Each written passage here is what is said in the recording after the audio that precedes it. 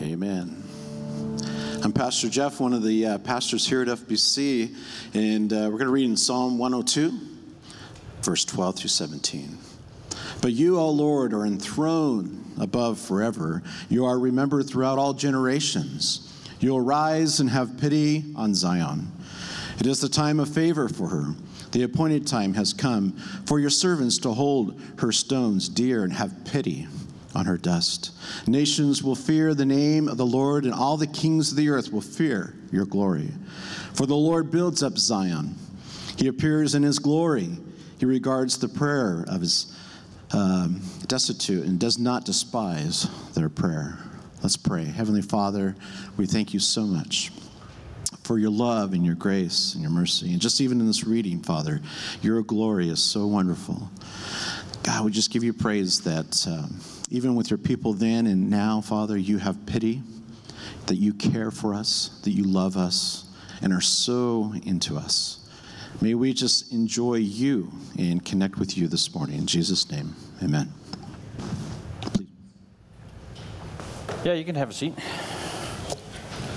Not that you're going to wait for my permission, apparently. You may or may not know, but we have a whole group of folks over at the coast this weekend for the camp out over at Harris Beach State Park and other places. Some didn't camp and got other accommodations. And so we had church last night there at the coast in the campground. And so we get to do it this morning as well. So wanted you to know that many of our folks are enjoying the coast. And the weather was really good, which is strange because we were at the Oregon coast. And so it was weird for it to be sunny and not rainy or fogged in or whatever else tends to happen. So anyway, everybody seemed to have fun. I don't think anybody got injured. Somebody asked how the volleyball tournament went. Apparently that was a highlight for some. It went terrible because my team lost. And well, I hate losing. I don't know how to say that nice. I don't like losing. So obviously the other team cheated. Seth lost a kite. He was flying a kite, which you ought to do on the Oregon coast, and apparently he lost it. So that was a tragedy. So pray for him and his family as they go through this difficult time. I don't have any other highlights from the coast. You can ask people who went over there. Psalm 102, title of the message is Garden Prayer. And by the time we get to the end of the message, hopefully you understand why I've titled this Garden Prayer. It's a prayer of both sadness and victory. It is a prayer of sadness as well as victory. But I want to start with some philosophical questions. And I know that's very, very exciting. But here we go. Philosophical questions. Say, for example, you go and see your doctor, and your doctor gives you a shot. Have you ever gotten a shot at the doctor? I don't like getting shots. I mean, I get them. I don't mind them, but I don't like getting them. It hurts, and you also have to pay for them, both. Two things are happening at the same time that are really annoying. Something's costing me money, and I'm paying somebody to hurt me. That makes no sense.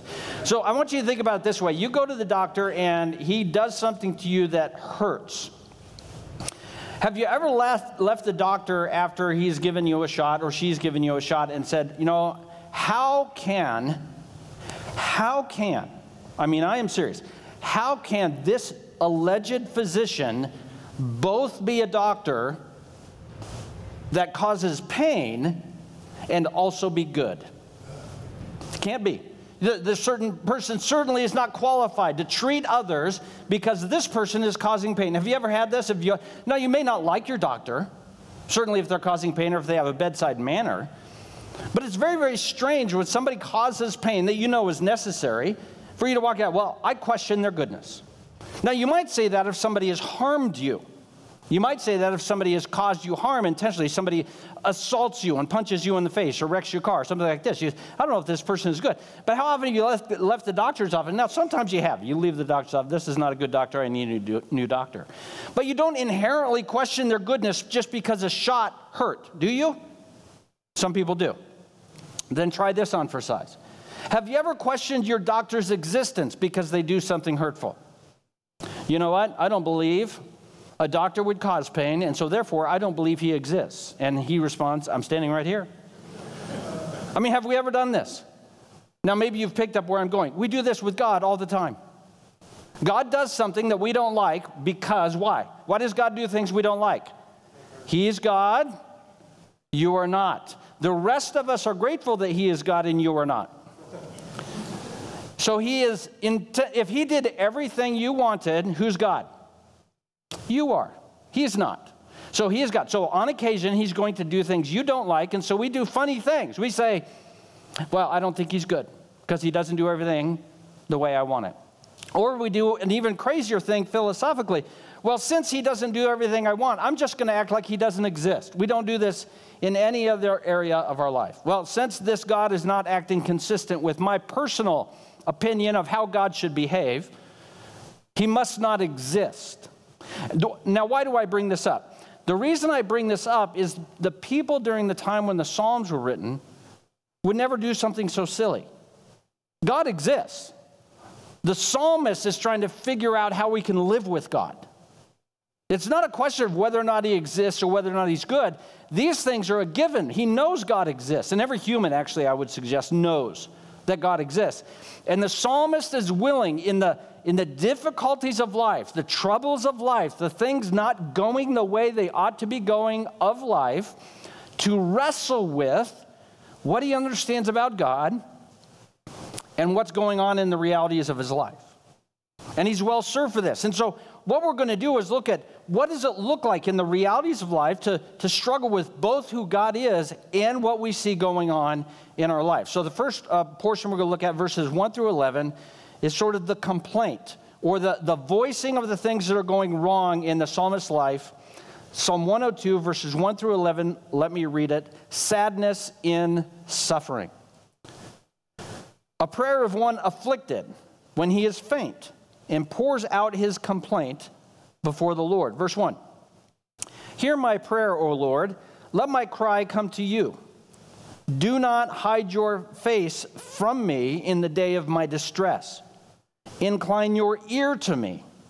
Answer me speedily in the day when I call. For my days pass away like smoke, and my bones burn like a furnace. My heart is struck down like grass and has withered. I forget to eat my bread.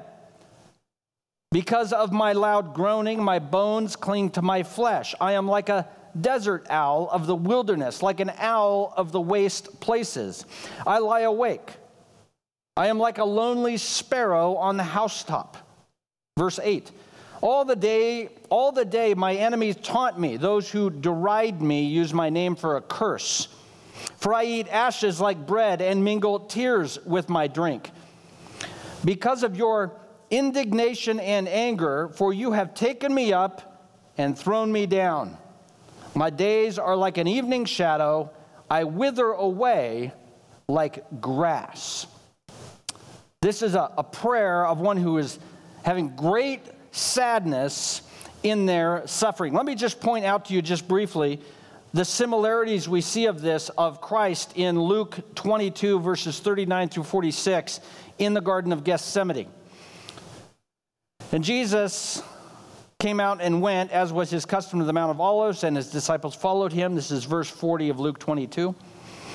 When he came to the place, he said to them, "Pray that you may not enter into temptation." And he withdrew from them about a stone's throw, and he knelt down and he prayed, and he said, "Father, if you're willing, remove this cup from me. Nevertheless, not my will, but yours be done." And there appeared an angel from heaven to strengthen him. And being in agony, he prayed more earnestly, and his sweat became like great drops of blood falling down to the ground. And when he rose from prayer, he came to his disciples and found them sleeping for sorrow. And he said to them, "Why are you sleeping? Rise and pray that you may not enter temptation." So here's Jesus in the sadness of suffering. And his suffering is caused by the hand of the Father on him.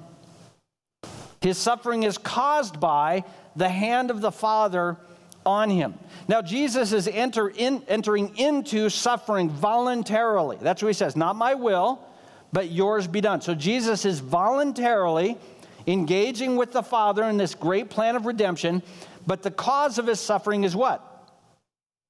The Father. It is coming from God, his Father. But he is not questioning God's existence. Does he say, well, since this is happening, my Father doesn't exist? Does he say that? Of course not. That's ridiculous. And he doesn't say, well, since this is happening, God must not be good. Well, of course he doesn't say that, because Jesus knows the plan of redemption is good. However, he knew that the plan of redemption took its path through suffering. Nonetheless, he is honest with God about the degree of his suffering. How intense is his suffering? He's sweating blood. That's pretty intense. His suffering is so intense that an angel showed up to strengthen him. That's how tough his suffering was. Imagine that. The Son of God incarnate, God in the flesh, is suffering so intensely that an angel is dispatched to give him a hand for a few minutes. And what does that do? Not much. Look at verse 44. This is Luke 22 still. Being in agony, he prayed more earnestly. I love that, because I thought it was only me that prayed really well when things were going really bad. But Jesus, like he was praying, and then in his agony, he prayed even more earnestly. He was moved to press into the Lord, and he was under great suffering. This is what we learn from Christ, and we'll look at verse by verse in Psalm 102. We can call out to God in our suffering, and we can be honest about our pain. We can be honest about our loss. We can be honest about our frustration. We can be honest about the suffering we're experiencing in this world. And we can be honest about all of those things to God, because everything that we're experiencing is from God. Because God knows what's best, and he is good, and he is powerful, and there is no comfort in pretending that God is not involved. There is great comfort in being willing to say, this is from God, I know he is, and I know he is my Father. I don't like what I'm doing, and I really wish we weren't doing what we're doing, God, but I trust you're in it. So let's look at verse by verse in Psalm 102. And you said, I thought we already started doing that. Here we go. Hear my prayer, O Lord. Let my cry come to you. Do not hide your face from me in the day of my distress. He is praying that God would hear and respond him in the day of his great suffering. In fact, he is praying that God will respond in a particular way. I love this. Incline your ear to me. This is the end of verse 2. Answer me speedily. Have you ever prayed that way with God? Lord, here's what I need to have happen, and by 10 would be great. And you feel like maybe you're not supposed to pray that way. No, I must be patient and be like a cherub. And no, I love the psalmist. No, God, here's what I need. And you know when I need it? Yesterday. Right now. Let's go. Chop, chop. Let's get it going. I'm suffering, God, and I want it to stop. This is just honesty with God about what the psalmist wants. It doesn't mean he's demanding of God. He's still yielding his prayer to the purposes of God. But he's saying, God, I want you to respond. Here's the most important part of these first two verses is the first line of verse 2. Do not hide your face from me. See, what the psalmist is wrestling with is not doubt. Like, he's not wondering, does God exist? He's not wondering, is God good? He's wondering, is everything okay between God and I? Are God and I okay? And so this prayer is, God, whatever may be going on, I cannot be in a place where you're separated from me. I need to know you are close. I need to know there's a relational connection between you and I. God, do you care in this moment? God, are you present in this moment? And even more so, in this moment, God, are you on my side? Are you on my team or are you on the other team? So his struggle with the Lord here is a relational struggle. Is God ashamed of me? That's what it means to hide your face. That's what you do when somebody does something that's embarrassing. Have you ever done that when somebody does something embarrassing? You kind of cover your eyes. And that's what he imagines God is doing. Is that God is, I'm so embarrassed. Oh my goodness. And the psalmist said, that can't be That can't be what's happening. Whatever may happen in my life, whatever suffering I'm going through, I must know that God is not hiding his face from me. He shows us in verses 3 and 4, maybe some of what's going on. He's got a lot of things going on, but in verses 3 and 4, he says, his days pass away like smoke, his bones burn like a furnace, his heart is struck down. It may very well be that the psalmist here, the poet here, is suffering from some physical difficulty. Suffering from some disease, something going on with his body that is causing pain. We're going to read later in verse 5, his bones cling to his flesh. So it appears maybe he's not even eating like he should be. Or disease of some kind is wasting him away. And so he's experiencing physical limitations because of what's going on in his life. So he's recognizing because of his physical limitations how brief life is. He says, I forget to eat my bread. It could be he's lost his appetite, or like many of us, when we're in times of great anxiety, suddenly we don't feel like eating. You ever been in that spot where you're worried about something so much, nothing sounds good. And he recognizes how brief his life is, and he's, in a sense, echoing Jacob. When Jacob stood before Pharaoh, the Pharaoh asked Jacob, how old are you? And the reason he asked him that, because he was really old. He said, how old are you? And he said, my years have been few and difficult. That was the summary of Jacob's life. My years have been few, and the few years I've had have been difficult. That was the summation of his life. And this is the psalmist here recognizing the brevity of his life, and he has pain that may be physical pain. He may have pain that is heartache, and he is saying, what is the point of even having dinner? There's nothing in this life to be enjoyed because of the suffering I'm under. That's the experience of the psalmist here. It gets worse. Yeah, I know. You're welcome. Here we go. Verses 5, 6, and 7. Because of my loud groaning, my bones cling to my flesh. Verse 6 and 7. I'm like a desert owl of the wilderness, like an owl of the waste places. You ever seen an owl in the wilderness? Not very often. But you might. I've seen some owls. Of course you've seen them. We got owls here. Why don't you see owls very often? They're solitary creatures. They don't like to be bothered. Verse 7, I lay awake. Here it is. I am lonely, like a sparrow on a housetop. And this is the universal experience of suffering is, to some degree, there's a sense of isolation. To some degree, there's a sense of isolation. And the reason is, this doesn't mean this person is not around people. Listen, isolation when you're by yourself is one thing. But what he's describing here is loneliness in a crowded room. You know what I'm talking about? Where you're in a room and there's lots of people, and maybe people are even talking to you, but you're saying, nobody understands, nobody gets it. Maybe even share a little bit of your experience, and you can just tell it's really, really difficult in human relationship to communicate what's going on in your life. Or you might be the kind of person like many of us, where you don't want to share the details of your life. You're going to have those things remain yours, and so you don't tell anybody what's going on, and it increases that sense of isolation. And what the psalmist is experiencing there is the same thing we experience, which is you go to the people of God, because remember, the psalmist is living within the people of God, and you feel isolated. So say you come to church on a Sunday morning and you feel isolated, which happens, right? Which happens. You're in a room full of people, and nobody sees you. And that's not good. We don't come here to feel isolated. But what's worse about that is how we experience relationship with others within the people of God tends to push itself into how we're experiencing our relationship with God. And so these two things are happening. He's saying, I'm isolated, I'm totally by myself, and I don't know if God's with me, I don't know if God's people are with me, and this suffering has put me into a corner where I feel totally alone. And this is the sadness he's experienced, this isolation. It gets what? It gets worse. Keep going. Verse 8. More religious people. All day my enemies taunt me. Those who deride me use my name for a curse. So now his name has been turned into a cuss word. May what happened to Jason happen to you. Sorry, Jason, you got to find a new spot to sit. That's what you. So all of a sudden, this guy becomes a curse.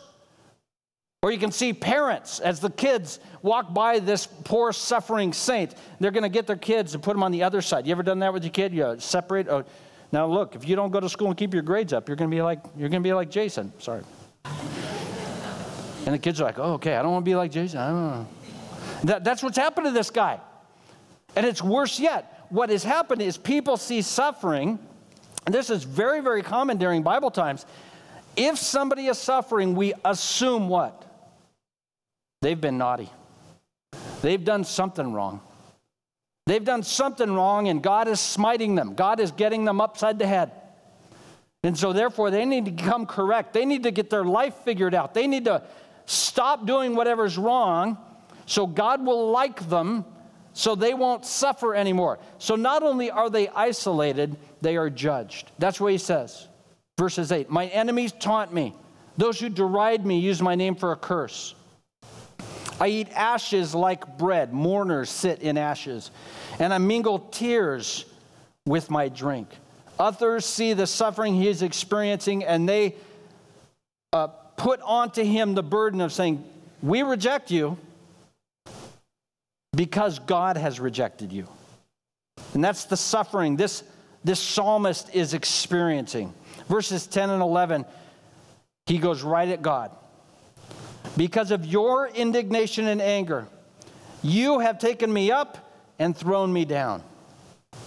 You have taken me up and thrown me down. We've all done this as dads. Maybe you've picked up your little toddler and thrown them up in the air and caught them, right? Well, what the psalmist is saying is God threw him up in the air and walked away. So he's saying, God threw me up in the air and let me just fall to the ground. He's not blaming God here. He's not being sacrilegious. What he is saying is he is communicating to God his experience of what's going on. This is what it feels like. God, it feels like you threw me up in the air and let me crash. Verse 11, my days are like an evening shadow. I wither away like grass. And you might say nobody should pray a prayer like this to God. Why would somebody pray a prayer like this to God that would blame God for the suffering that he's experiencing? Why would anybody who cares at all about God pray this way? And it's this reason. It's someone who trusts God, believes God is in even the suffering. The psalmist believes God. The psalmist trusts God. It doesn't mean he has to be polite, though. He said, no, I know what's going on. God, I know you are in this. Now, for us, and it's always going to be a struggle, it's difficult to square the goodness of God with the difficulty we face in our life. And the psalmist has that difficulty too, but he is going to trust God, and he's going to be honest with the situation. What's going on in my life is from the Lord. To trust God, if you're going to trust God is in charge and in control, then you have to believe that even during the difficult times, God is in it. That God is involved. He's engaged. Sadness and suffering. I don't want to leave us there because that's kind of depressing. So let's get going. Let's look at the rest of the psalm, because in this garden prayer we have sadness and suffering, but the result is, because of the power of God, is joy in restoration. So while there is sadness and suffering, God gives us hope, because as we're going to see in our Savior Jesus, on the other side of suffering is the glory of restoration in the Lord. On the other side of suffering is the glory of restoration in the Lord. Verses 12 through 28. Jeff read some of these verses, which I appreciate. He read verses 12 through 17. But you, O Lord, are enthroned forever. So this is the acknowledgement of the psalmist that God is in charge and something is coming, the glory of restoration. Now we have to mention a guy in the Bible. His name is Job. You ever heard of Job? You should read the book of Job, but it's very long and it's mostly whining.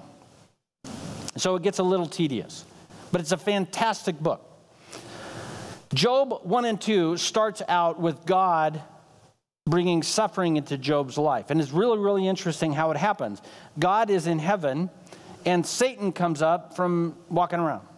Who knows what he's doing? God says, what have you been doing? He's like, I've been walking around. And God says about Job, what does God say about Job? Have you noticed my servant Job? He's a good guy. Worships me. And Satan then says to God, what? Of course he worships you. You bought him off. Of course he worships you. You bought him off. So Satan does what Satan does. He's an accuser. He accuses Job of only worshiping God because God gave him money, and he accuses God of buying his worshipers. That's what he accuses. That's what Satan does. And God says, fine, go ahead, do your thing.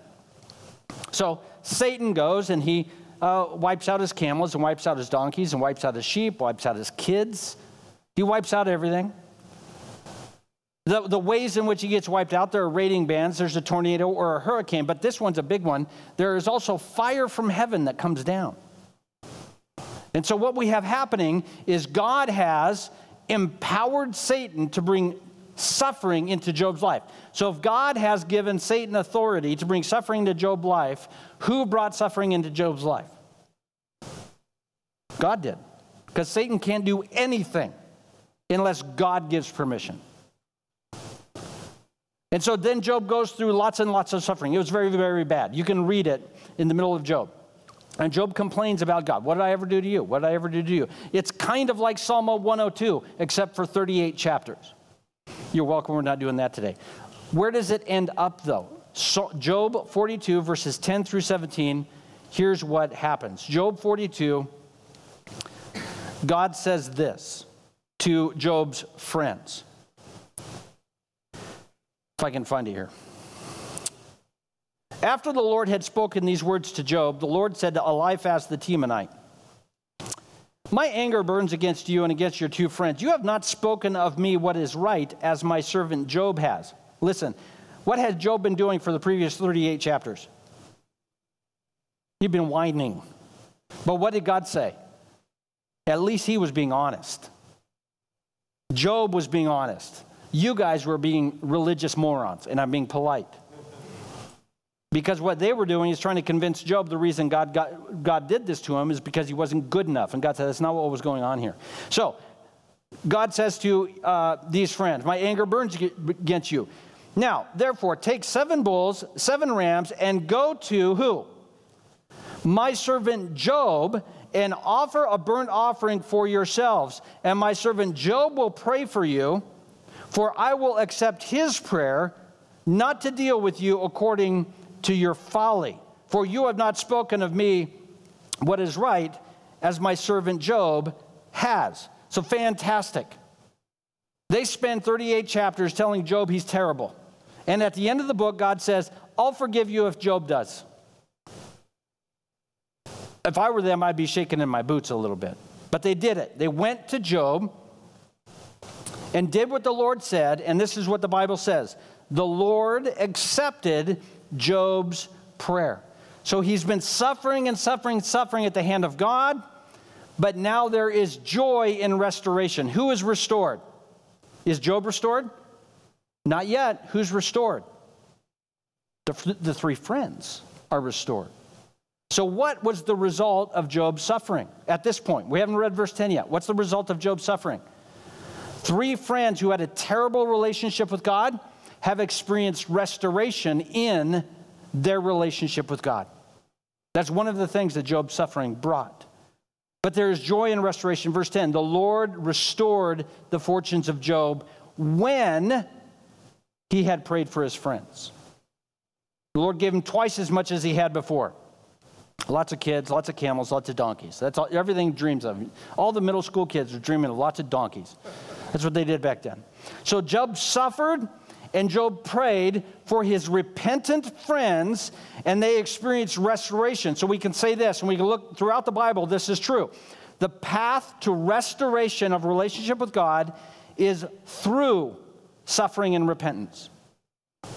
The path to restoration with God is through suffering and repentance. And so joy is found for us as believers now that we live after the cross when we see that God himself, Jesus Christ, is the one who entered into suffering for us.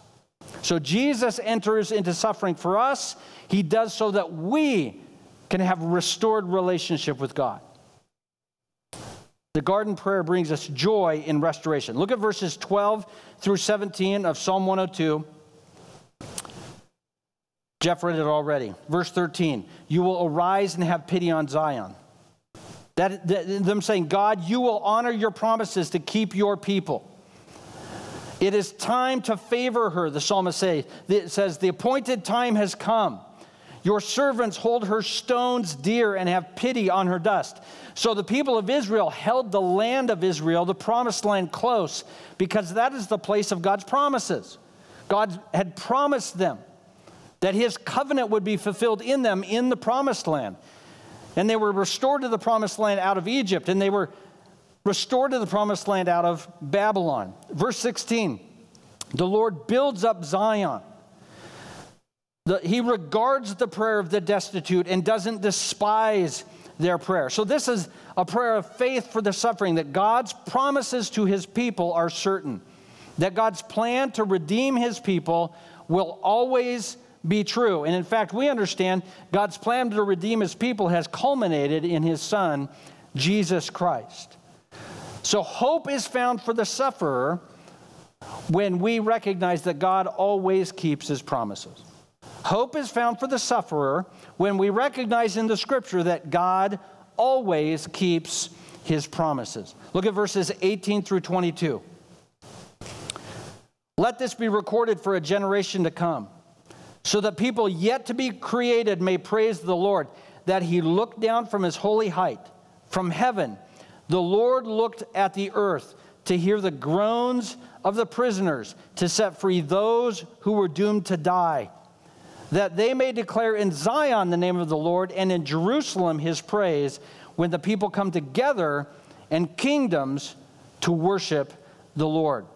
So here's the psalmist in the midst of his suffering, recognizing that God's legacy is a legacy of remembering the sufferers. That God will be remembered as God who entered into the suffering of his people. That's what he's saying. God is no distant redeemer, far off in some far-flung galaxy. This is God who enters into suffering. Why is this so incredible? Because the psalmist is writing this before Christ. He's saying, you know what? There's people yet to be born that are going to recognize God enters into suffering for his people. Has that happened? Right. This is why this is the garden prayer, because Jesus entered into our suffering. And in a very clear way is the fulfillment of Psalm 102. He's saying, I'm not merely here to take away your suffering. I'm here to enter into it with you so that you can experience the joy that comes in being restored into relationship with God. But Jesus goes far beyond what this psalmist could have imagined. Jesus not only enters into our suffering, he conquers death. So he doesn't give us a temporary salve, a little bit of ibuprofen and a cold pack for our suffering. What he does is, I tell you what, I'm going to take all of your suffering on me. I'm going to know and experience every bit of suffering that humans can experience.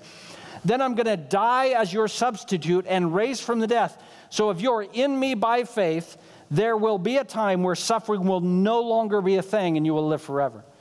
So Jesus has complete victory over suffering, complete victory over the difficulties we face in this life. He is no distant redeemer. Remember what the psalmist started, he said, God, don't hide your face from me. Did God hide his face from us?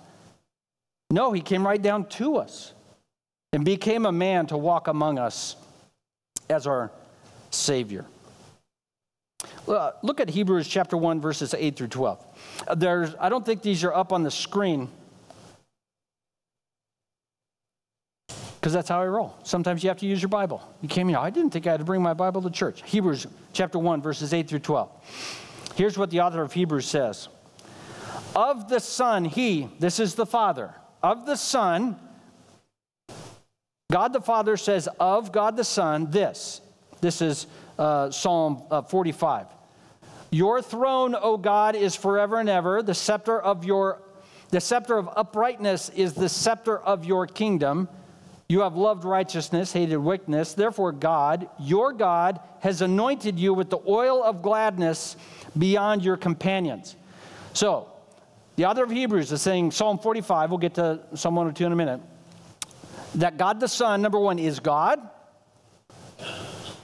Number 2, that he has been anointed with the oil of gladness, that he has loved righteousness and wickedness, that he is an eternal king. And then he goes on, verse 10, and so the Father, God the Father continues talking about the God the Son, and in Hebrews chapter 1, verse 10, he now quotes from Psalm 102, the psalm we're reading this morning.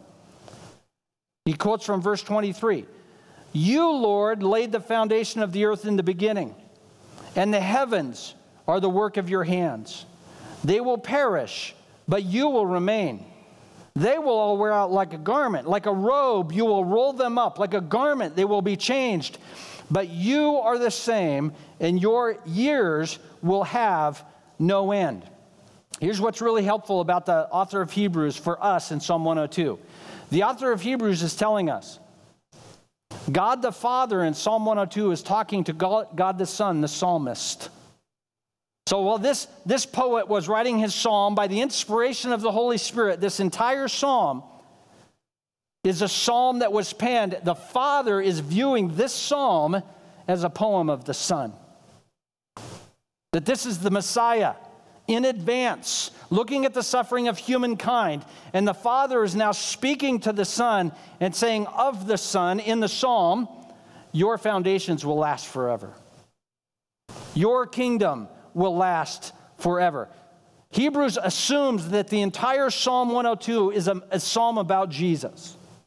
And it's about the suffering of Jesus. This isn't merely a poet penning the difficulties of life and saying, God, do not hide your face from me. Quick example. God, do not hide your face from me. Did Jesus ever say something like that? My God,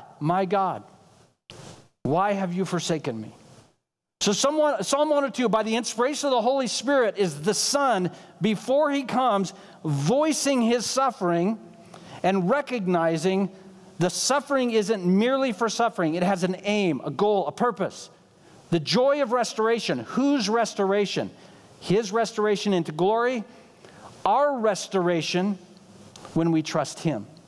That's what Psalm 102 is doing. It's showing us the suffering of Jesus, the Son. If Jesus is suffering servant for us, it means the story isn't over yet. Let's quickly look at the end of the psalm, verses 23 through 28.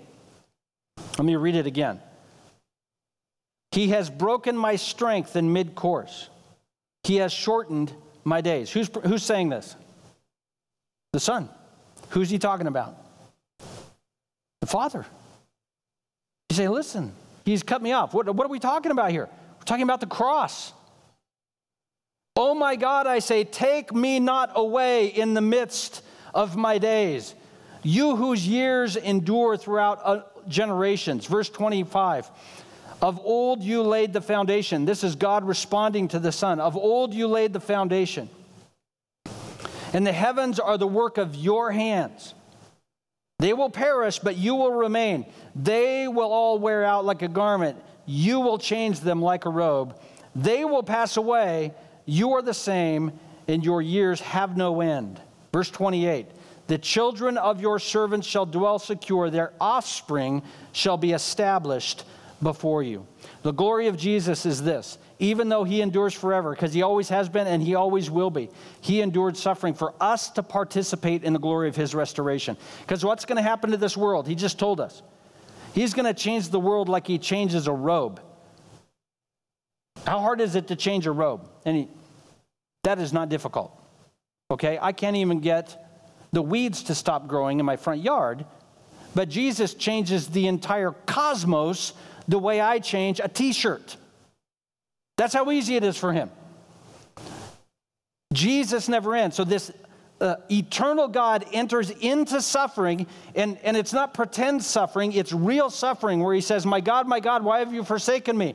Lord, if this cup could pass from my hand, do it, but not my will, but yours be done. And Lord, don't hide your face from me. And I'm like skin and bones, and my enemies are mocking, and he enters into this suffering because it brings us the joy of restoration. Look at verse 28. The children of your servants shall dwell what? Secure. There is the joy of restoration in our Savior. There is security for those who trust him. Their offspring shall be established before you. This is the glory of Christ, that there is restoration after suffering, and those who are in the Son by faith know they are secure. We have a home that will never end. There is no suffering God ever wastes. The suffering and difficulty he brings into our life is a function of bringing out the glory of the restoration we will one day experience. A couple of things and then we'll be done. I want you to think about this. What is the difference in suffering between desire and hope? Let me try and explain what I'm saying. What do we desire when we're suffering? We desire for suffering to stop, right? And that's a good thing. There's something wrong if you desire suffering to continue. That's not. We're not celebrating suffering. Yay, I'm suffering. No, suffering is terrible. We desire for suffering to end. That's a good desire. Now, it can be a bit of idolatry if that's what we focus our entire world about, is ending our personal suffering. Then it can become sort of a god. Everything will be fine for me if my suffering ends. Well, that's not how it works. But a good, healthy desire is, something in my life is really difficult, and I would like it to not be difficult. That would be nice. So that's desire. What is hope? Hope is different in the Bible. Hope says, God gives me the power to endure. So desire says, I want it to end. But where is my hope? That no matter what comes, in Christ, I will have the power to endure it. Now, which one do we like better? I don't want the strength to endure suffering. I want to not have suffering. How about that? I don't need to have strength to suffer, Lord, if you just make my life awesome sauce. That would be great. And you and I have prayed this prayer a million times. Now, but hope is found when our life in Christ is patterned after the life of Christ. Where I say, did Christ have the strength to endure suffering? Yes. How did he have the strength to endure suffering? Number one, he's God. Number two, though, what else? Power of the Holy Spirit. Number three, what else? We just read it. An angel came to help him out. So what we do, we get in the Garden of Gethsemane with our Savior, and we say, Lord, this is really terrible. And God says to an angel, and the angel says, I want to help you out. And we say, I don't want you to help me. I want you to end it. I don't want strength to get through it. I want it to stop. And what we need to do as believers is look at the life of our Savior. If we're going to live in our Savior, then we're going to see how our life is patterned after our Savior and our hope. How do we know everything's going to be okay? Because God will give us the strength to endure whatever he's going to bring us. I don't know what next week holds for you. I don't know what next year holds for you. There might be some really, really great times. I pray for that. There might also be some really, really tough times. Hope is saying, I know that no matter what comes next week, God will give me the strength to endure it. That's what he's going to give us. Second thing about our Lord, Jesus, there is nothing that God takes us through that Jesus didn't also endure completely. There's nothing that God will take us through in this life that Jesus hasn't already gone through completely to the end. The reason this is important, because one of the elements of Psalm 102 is the fact that this guy felt alone in a busy room. Because nobody in that room knew what it was like for him. Even if he tried to explain it, it's difficult to make that connection. So he felt isolated. But we have a Savior we're not isolated from, because what is going on in our heart and lives, the difficulty we feel inside as well as in the world around us, Jesus knows exactly what it's like. We are not isolated from him. He is not ignorant of the difficulties we face.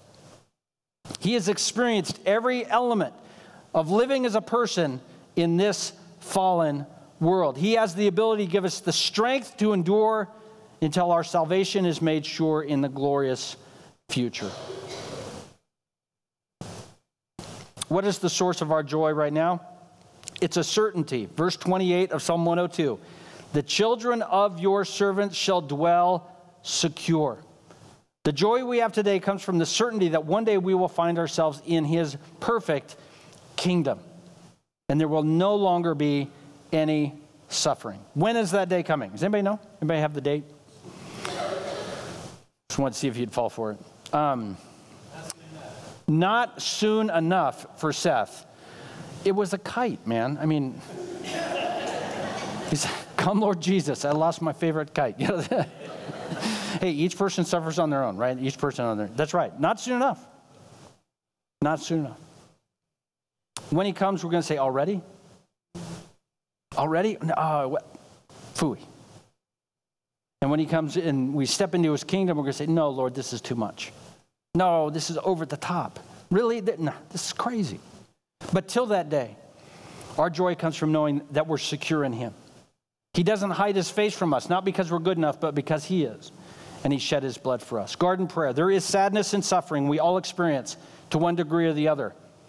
But there's joy and restoration because Jesus went through it for us, and we're secure in him when we trust him. He will take us home. Let's pray. God, we thank you for our Savior Jesus, who entered into our suffering. He was willing for our restoration and to grant us life, to endure the difficulties and brokenness of this world, that we might, by faith, have the opportunity to have life in him forever. Lord, we confess that when we face the difficulties of this life, we experience discouragement and weakness and doubt, fear. And sometimes, God, we allow the circumstances we face to change how we think about you. But Lord, as we look at your word, we recognize that the joy of restoration is at the end of a path of difficulty and suffering. God, would you give us hope in Christ? Would you give us hope in knowing that you give us strength to endure to the very end? You will not leave us. You will not forsake us. You will not hide your face from us. You might not take away the suffering that we wish you would take away, but you will not abandon us, and you will give us everything we need to be secure in you. And Lord, I pray for those who are here who don't know you, that they may see the great sacrifice of your Son, Jesus, and recognize that he suffered for them. And they would trust Jesus for forgiveness. We pray this all in the name of our Savior, Jesus. Amen. Why don't you stand up with us as we close with a song?